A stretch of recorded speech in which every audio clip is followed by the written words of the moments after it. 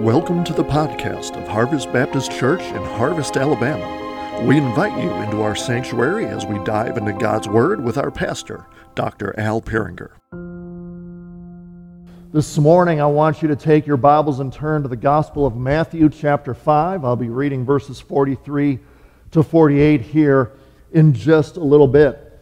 Today, I want to talk to you about tough love, but not necessarily in the way you normally think of that particular phrase, because when you hear the word tough love, you normally think about, a situation where somebody's life has gone wrong, they've made some poor life decisions and choices, and they're not listening to reason.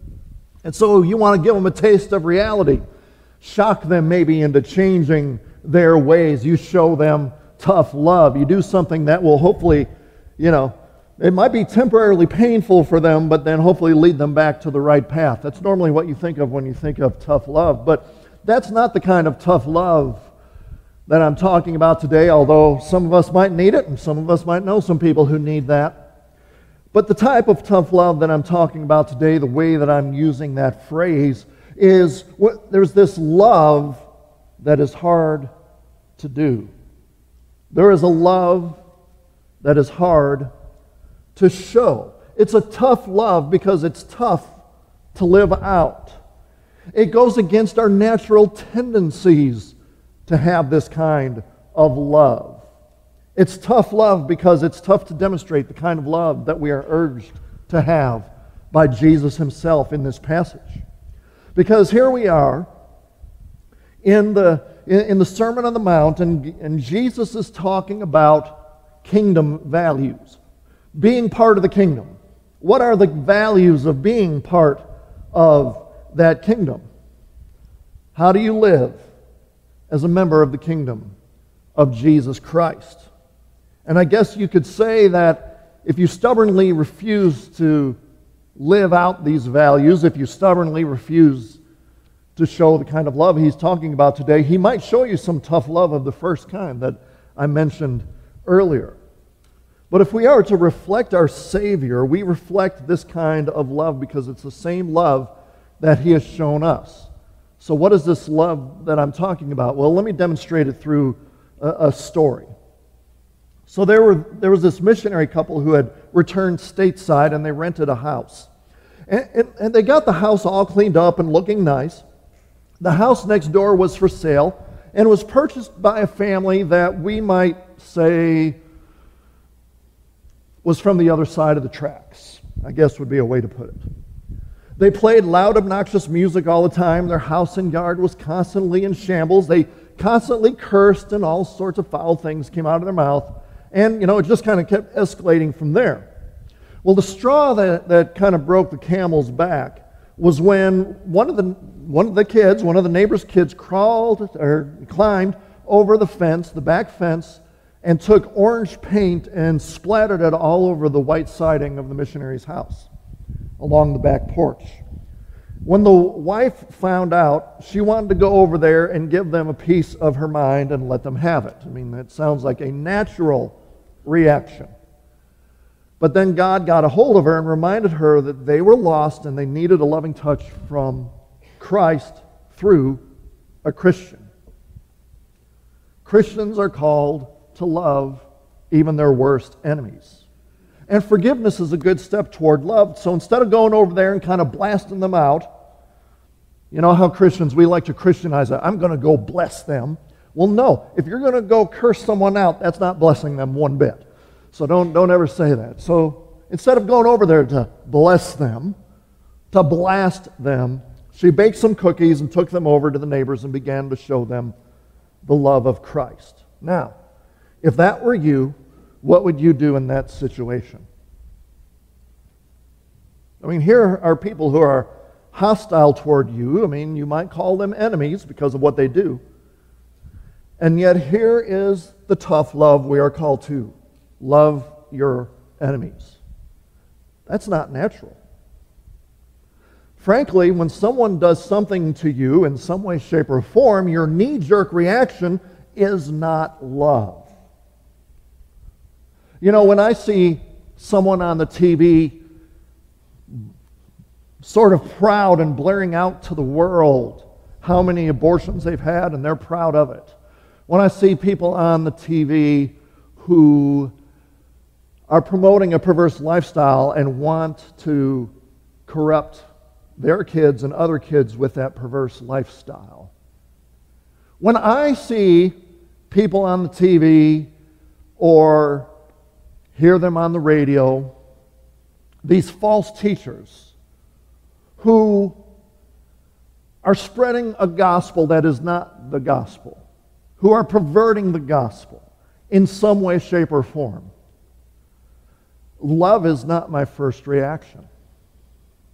In fact, being a Star Wars fan, that's when I begin to wish that I had some of the force powers that they had in Star Wars. I just want to use some force lightning and just zap them. Or do the whole force choke thing, when Vader just goes, trying to choke them out. That's my knee-jerk reaction. Strangely enough, if my sermon goes too long, I see some people out in the congregation going like that too. That's not what we're called to, though. We're not called to force lightning or force choke anyone like that. What we're called to is not something natural. In fact, it's supernatural. It is a tough love to show, but with the Holy Spirit, it's possible. And so, in this passage, Jesus talks about the values that we live as members of His kingdom.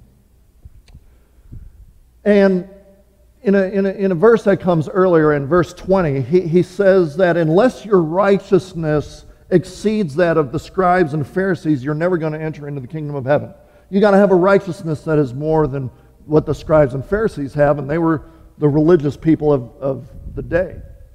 But to demonstrate what he means by that, he goes on to several comparisons of what God's Word says, how it's normally interpreted, but what it really was supposed to mean, what it was really supposed to convey. And so, each section, it begins with, you have heard that it was said of old, and then Jesus says what the normal interpretation of the law is, and then Jesus says, but I say to you, and then he goes into, well, this is what it really means. This is what it means to be a member of the kingdom. This is how your righteousness exceeds the righteousness of the scribes and Pharisees. You've heard it said of old to do this, but I say this is really what it means. You see, the scribes and the Pharisees, they might follow the letter of the law, but this is what the spirit of the law really means. And this is what it's meant all along. They just didn't know it. And so now we're looking at one of these comparisons and contrasts.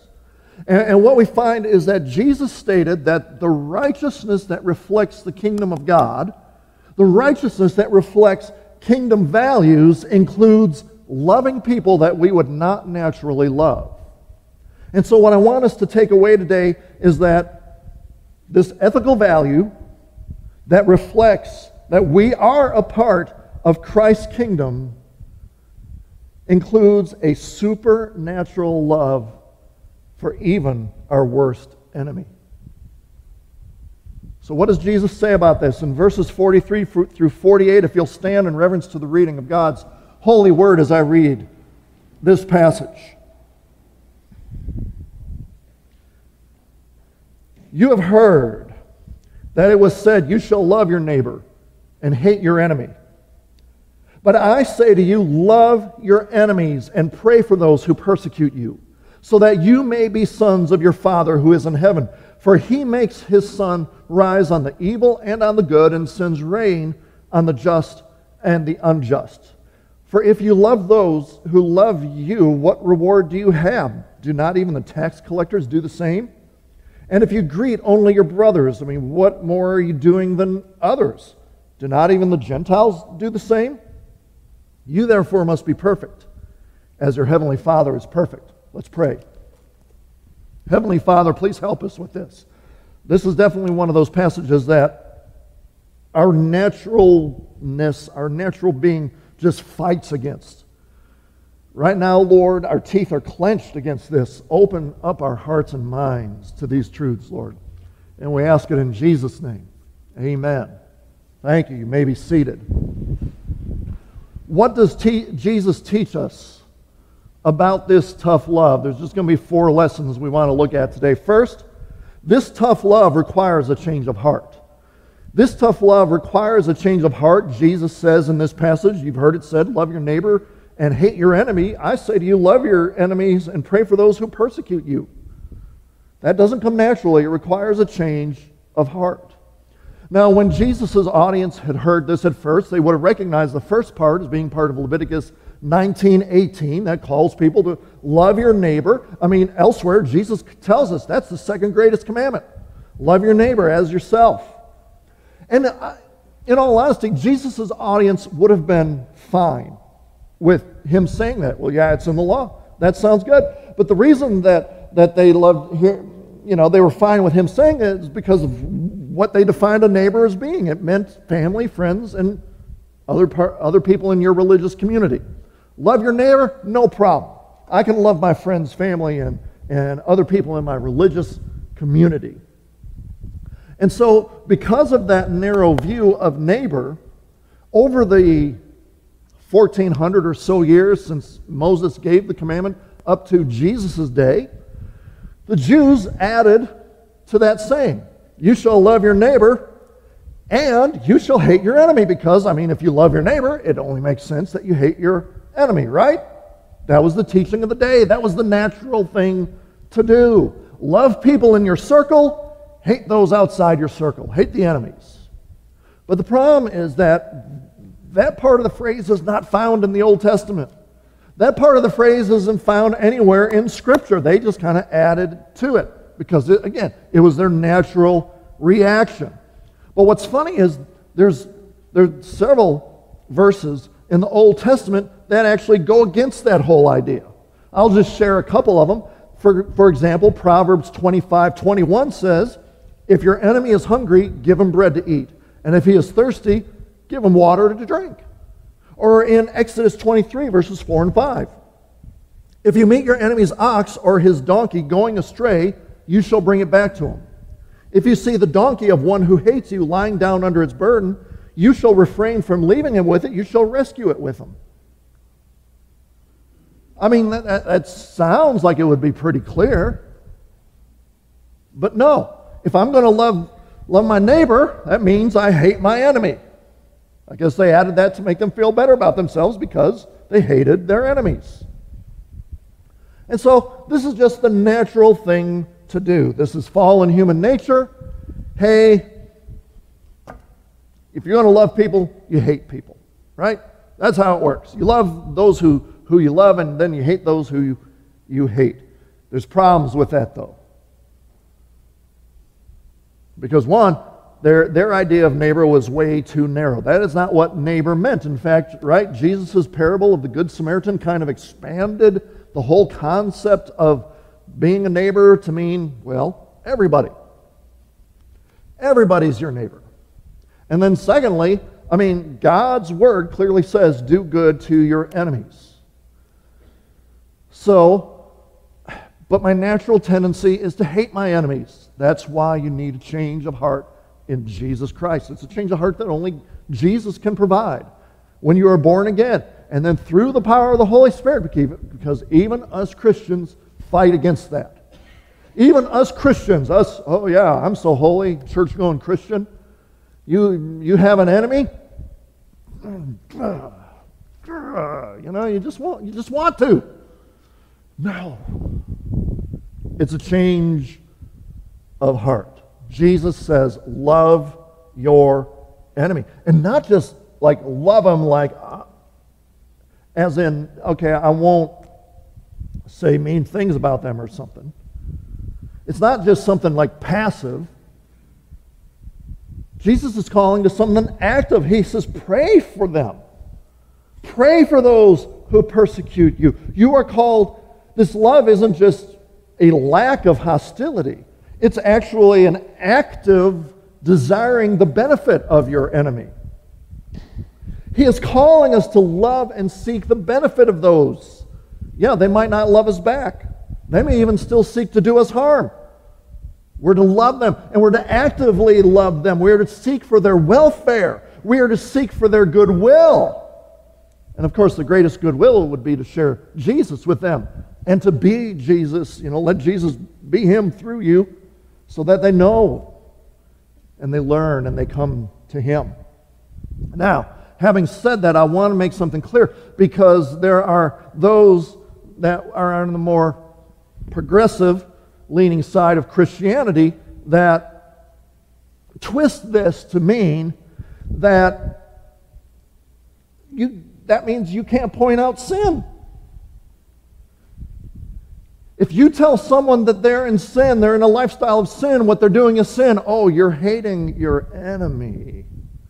Wait a minute now. What could be more loving than warning someone about something that they're doing that harms them? I mean, if someone was about to drink poison, would you tell them, don't do it, it's poison? Or would you say, well, that's your choice and it's your lifestyle. You can choose to do with that what you want. Which one's more loving? Well, dummy, tell them not drink the poison. And yet they say, oh, no, you can't point out people's sins. Yeah, guess what? Their sin is harming them. We love them when we point them to the ultimate good. And that is Jesus Christ. And the reason we do this is the second lesson for today. The tough love that I'm talking about is a reflection of our Heavenly Father. This tough love, it reflects our Heavenly Father. Jesus says you do that so that you may be sons of your Father who is in heaven, for he makes the sun rise on the evil and on the good and sends rain on the just and on the unjust. Because when you love your enemies, you are like your Heavenly Father. You are like Jesus the Savior. Why do we say that? Because God has loved his enemies. God loves a sinful, rebellious humanity. How did God love his enemies? Well, Jesus, there's two ways I want to talk about, and Jesus here in the passage talks about the first. It's what theologians call common grace. Through God's providence, he provides for and he sustains his image bearers even when they're in rebellion against him. Jesus said that God makes the sun rise on both the good and the evil. He sends the rain on the just and the unjust. And the Jews were an agricultural society. I mean, rain and sun were good things for them. And he says, well, your Father, he gives that stuff to everybody. I mean, God doesn't just make it rain on believers and righteous people and then it's complete famine on unrighteous people or something, He allows the sun to shine on both the righteous and the unrighteous, the evil and the good. He gives these things to everybody. I mean, common grace is God providing for the needs of everybody, whether they're a believer or not. Because unbelievers in our day and age, they have homes and they have jobs and they have vehicles and they have food and they have safety, and just like believers do. Now, they don't recognize that it comes from God, but that's what God does. This is God showing them love. And according to Romans 2:4, God gives them this goodness so that they would come to repentance. But there is another way that God shows love to his enemies, in that he sent his Son, Jesus Christ, to die for their sins. Because everybody's an enemy of God to begin with when they're in their sin. Everyone is in a hostile relationship with God because of the justice that he demands to be dealt with, to deal with sin. And yet, even when we were still sinners, Christ died for us. Even when we were still enemies of God, Christ died for us. God gave his most prized possession to his enemies. God gave his everything for his enemies. And so here we are, sons and daughters of God through Jesus Christ. Do we think that we are to love people any less than him? Do we think that somehow we're more morally superior to God, so we're going to choose who we're going to love and who we're not going to love? Because even being wronged, even being rebelled against, God loves people. He loved people to send Christ, and even Christ, when he was having the nails put through his hands and feet, he cried out, Lord, forgive them, for they do not know what they are doing. And he willingly gave himself for them, for us, out of love for an ungrateful and unlovable people. which is us. And so, because God so loved his enemies, do we think we get a pass on loving our enemies in the same way? Do we actually think we have a right to hold on to our grudges and cling to our bitterness and hate people because of what they've done? Because just imagine if God had that attitude. Imagine if God acted that way. Guess what? We'd be lost. But God so loved. And again, just to be clear, it's just sad. I have to be clear about this kind of thing because there's so many false teachers out there. God's love is not such that he just winks at sin.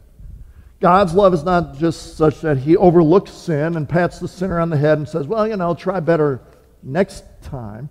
God's love does not somehow trump his holiness and his righteousness and his justice. Because God's attributes can't be separated like that. They all work together. It was at the cross of Jesus Christ that love for enemies and his justice for sin met, and both were satisfied. God shows his love, God demonstrates his love in that while we're sinners, while we're enemies, while we're in a hostile relationship to God, Christ died for us. And that's the love we're called to. When we show love like that, desiring the ultimate good for those who hate us and persecute us and mock us and, try to destroy us or whatever, then we are most like our Savior, then we are most like our Heavenly Father who is in heaven. But then Jesus continues this lesson by number 3. He tells us that this tough love reaches beyond the norm. It reaches beyond the norm. It goes a little bit further than we think of when we think of love. Because he says, if you love those who love you, what reward do you have? Don't even the tax collectors do the same? And if you greet your brothers, well, more are you doing than the others? Don't even the Gentiles do that? Because it's natural to love people who are in your circle. It's natural to love people who love you back, who love you in return. It is natural. And honestly, it's easier to treat people with honor and respect who are like you and who love you back and honor and respect you back. But Jesus says, okay, if you only love those who love you and honor you and respect you and are in your circle, inner circle, how different are you from unbelievers? What makes you different than unbelievers? Because don't unbelievers love the people in their circle and the people who love them and respect them and honor them as well? But guess what? Unbelievers don't love those who hurt them, hate them, or are opposed to them in some way, shape, or form. And so, if you only love those who love you, you only are friendly to those who are friendly to you, how are you any different from an unbeliever?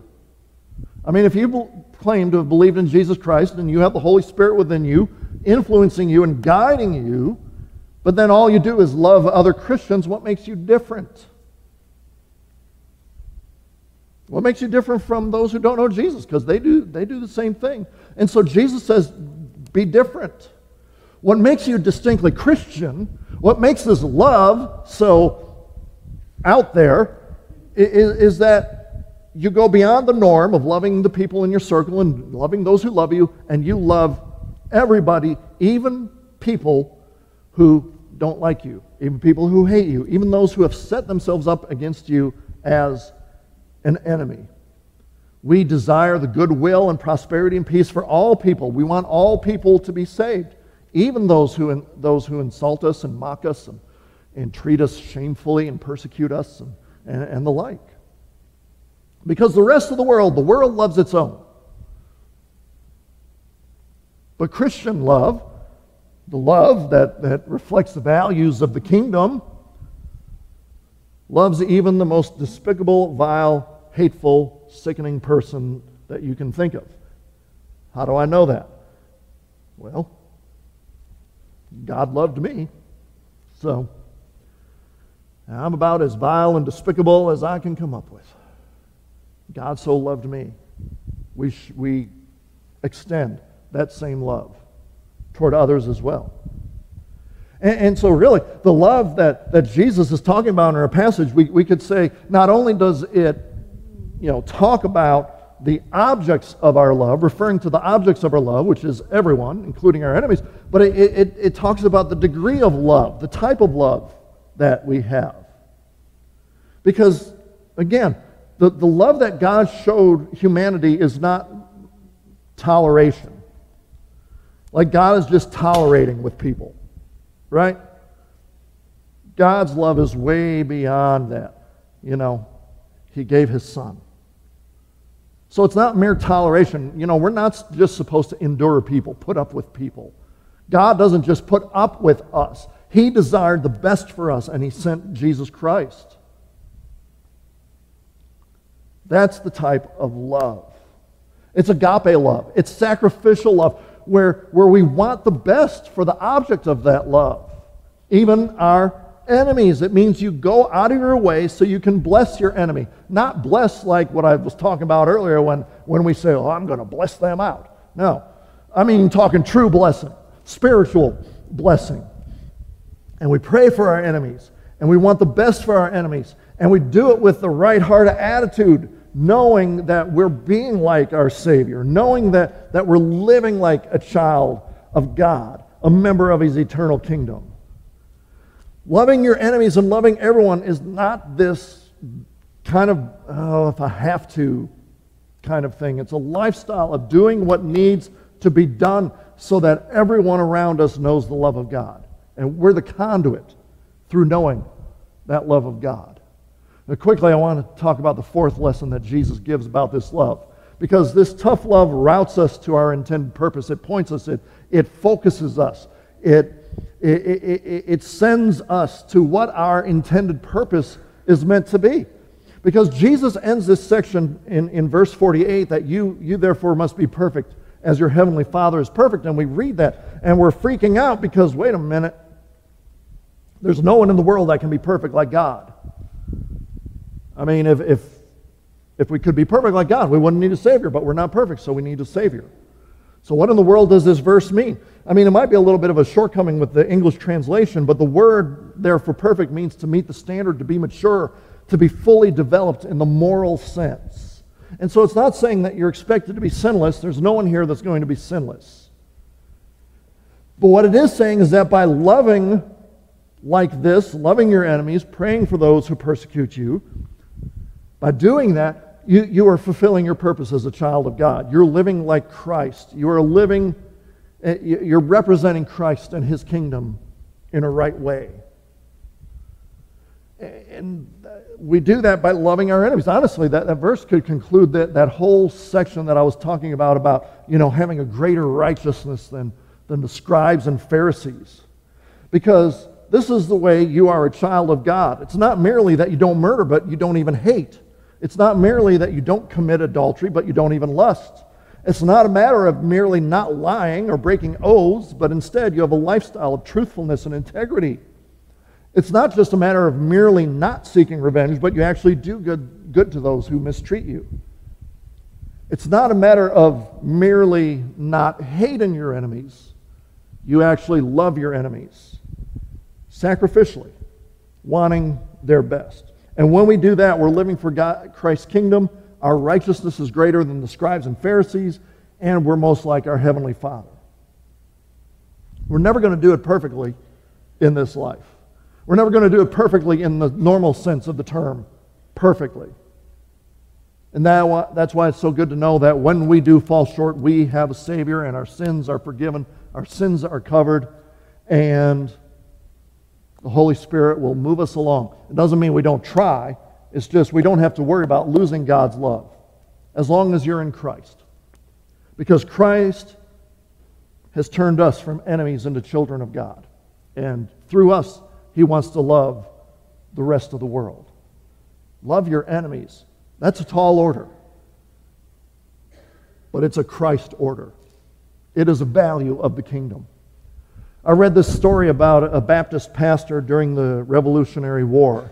And his name was Peter Miller, and he lived in this small town of Ephrata, Pennsylvania. And he was friends with George Washington.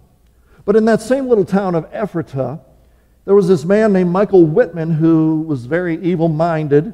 He would do everything he could to oppose and humiliate the pastor.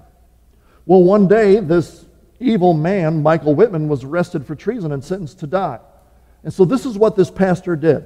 Peter Miller traveled 70 miles on foot to Philadelphia to plead with George Washington for the life of this man who hated him and opposed him, humiliated him, and generally was just a pain.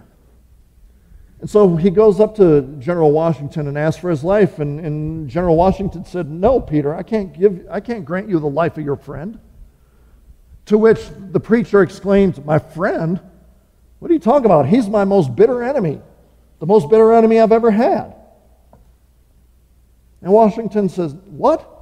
You walked 70 miles to save the life of an enemy?" Well, that puts matters in a different light. I'll grant you the pardon. And he did.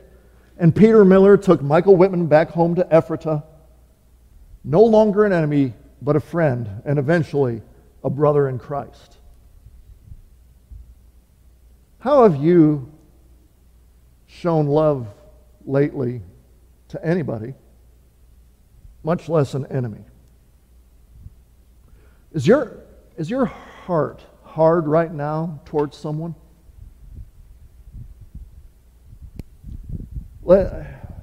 Be honest with yourself. Yes, I know we're supposed to give the churchy answers, but no one can read your mind. Is there someone in your life that you just despise, that you hate, that you would consider an enemy?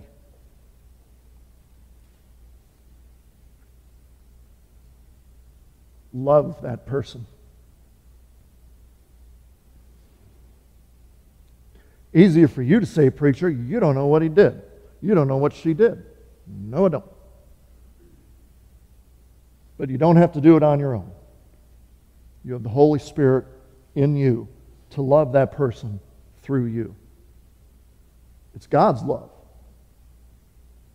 So maybe you just want to come to the altar and just pray that God gives you the power, the strength, the ability to do that. Or maybe there's someone who you know has an issue with you and you want to pray about that. Or maybe you want to come to the altar and pray that the Holy Spirit would bear fruit through you in this world.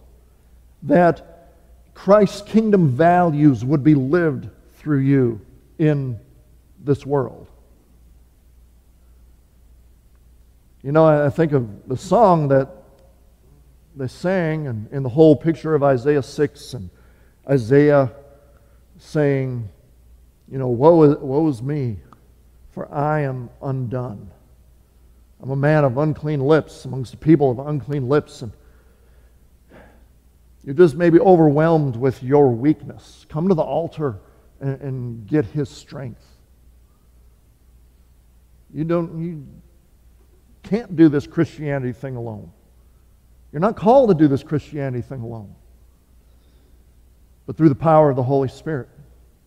But maybe there are some here today, you're still enemies of God because you have never trusted in Jesus Christ. Because here's the thing. Getting to heaven, knowing God, being His child, is not a matter of, well, I got to check off these boxes. I got to do the religious things that I'm supposed to do. As long as I don't kill anyone, I'm going to heaven. That's not the way it works. Our sin separates us from God, and we are God's enemy. And you don't want to die an enemy of God. Because once you die, there is no changing your mind. Here's another thing that the progressives will say. Oh, you can't preach on hell. That's not very loving. So what you're saying is it's more loving to let people die and go there than it is to actually warn them about it? What sense does that make? There is a hell. It is eternal. What it's like, I don't know. Never been there and I'm not going. And you don't have to either. You don't have to find out. but it's by trusting in Jesus Christ and trusting in Him alone, that He died for you, that He rose again, and He's going to return one day. It's all about Jesus. You don't be an enemy of God. You don't want to die an enemy of God. You don't want to find out what it's like. Come to the one who loves you in spite of you being His enemy, such that He sent His Son for you. Let Him shower that love upon you. Believe in Jesus today. Thanks for listening to the podcast of Harvest Baptist Church. For more information, visit us online at harvest-baptist.org or find us on Facebook, Instagram, or Twitter. You can also find info on our children's ministry on Facebook at Harvest Baptist Children's Ministry or on Instagram at kidsquest_HBC. Our student ministry is on Facebook at HBC Vertical Student Ministry and on Instagram at VSM_HBC. We welcome you to join us on Sunday mornings at 10 a.m. We are located at 8999 Waltrana Highway in Harvest, Alabama. Thanks for listening, and God bless.